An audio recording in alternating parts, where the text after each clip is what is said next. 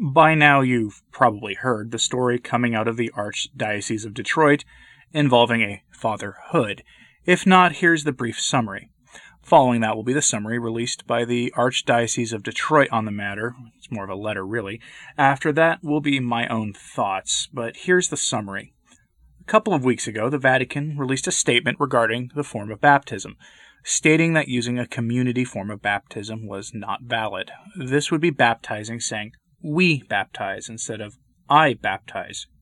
The statement from the Archbishop of Detroit goes into the specific reasons why. This statement caused a very brief stir, then passed. At least the statement from the Vatican did.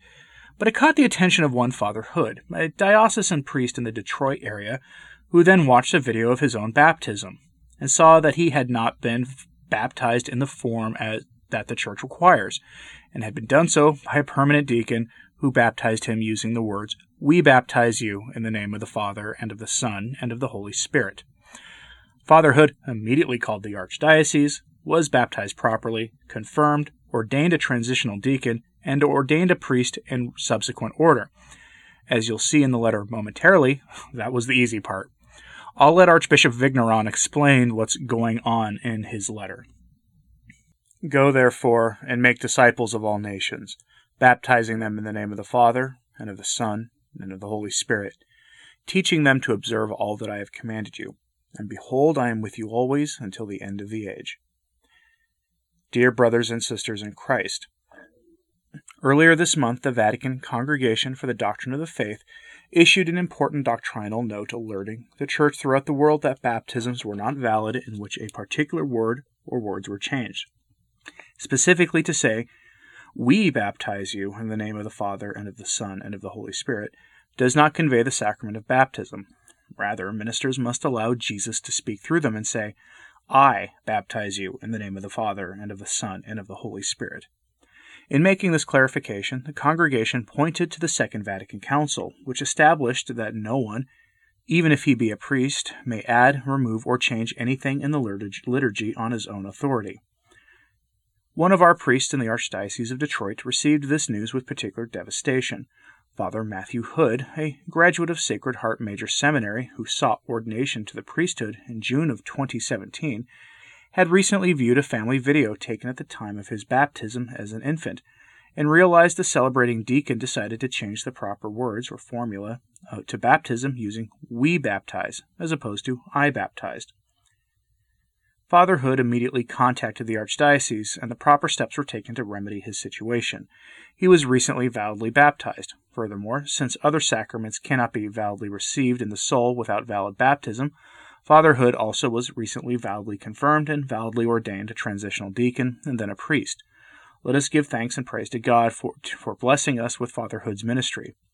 The difficulty of this news is also in its impact upon the rest of us. The deacon who first attempted to baptize Father Hood, Deacon Mark Springer, used this invalid formula while assigned at St. Anastasia Parish in Troy during the period from 1986 to 1999. The parish and Archdiocese of Detroit will make efforts to contact those whom the deacon attempted to baptize so that they may receive valid sacraments. The Archdiocese has made the deacon's identity known in an attempt to alert people whom we may not have a way to contact. This news also impacts many who have interacted with Father Hood during these last 3 years, during which time his ability to celebrate valid sacraments has been greatly limited. More information is available on the website about the effect on each sacrament. The parishes where Father Hood has been assigned, Divine Child in Dearborn and St. Lawrence in Utica, will be working with the Archdiocese to contact those who sought out the sacraments with Father Hood, so that each individual circumstance may be examined and rectified. As is always the case with Christ, there is hope amid the darkness. The Church, following the thought of St. Thomas Aquinas, recognizes that God has bound himself to the sacraments, but he is not bound by the sacraments.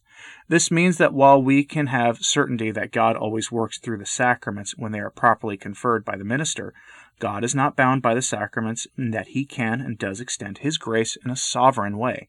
We can be assured that all those who approached Father Hood in good faith to receive the sacraments did not walk away empty-handed.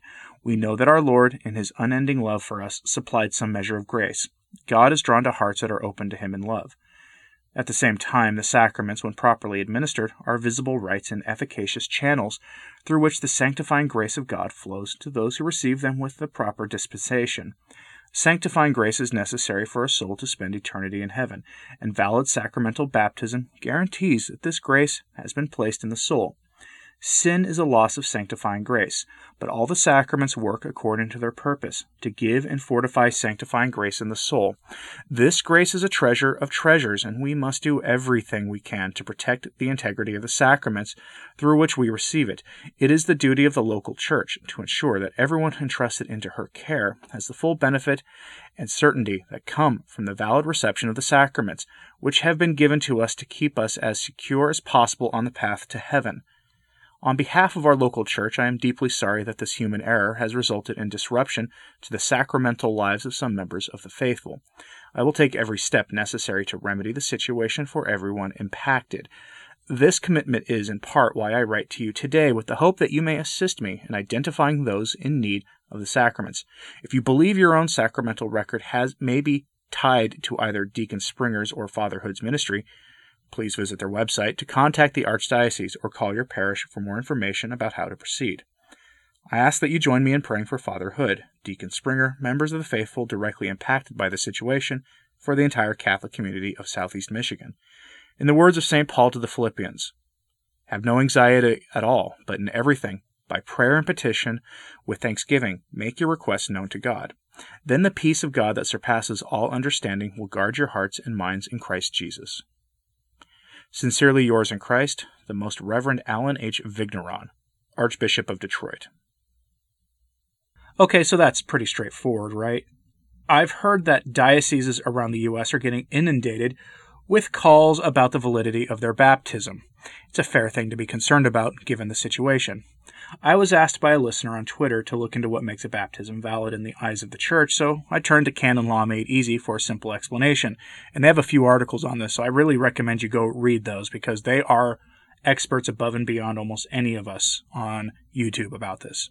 But here's their brief explanation. Quote, as we discussed in Inclusive Language and Baptismal Validity, this involves pouring immersion using real water, while saying, Name, I baptize you in the name of the Father, and of the Son, and of the Holy Spirit. See Catechism of the Catholic Church, paragraphs 1239 to 1240. He goes on to say that when anyone Catholic or not baptizes this way, they are considered baptized in the eyes of the Church. However, this wasn't always the case. Converts were once upon a time given a conditional baptism due to the divergent views on the nature and efficacy of baptism, plus the fact that often enough there just aren't records kept of baptism in some Christian communities. That's a discussion unto itself, fit for another day, but I want to zero in on something else here, and it was brought up by Rorate Caeli.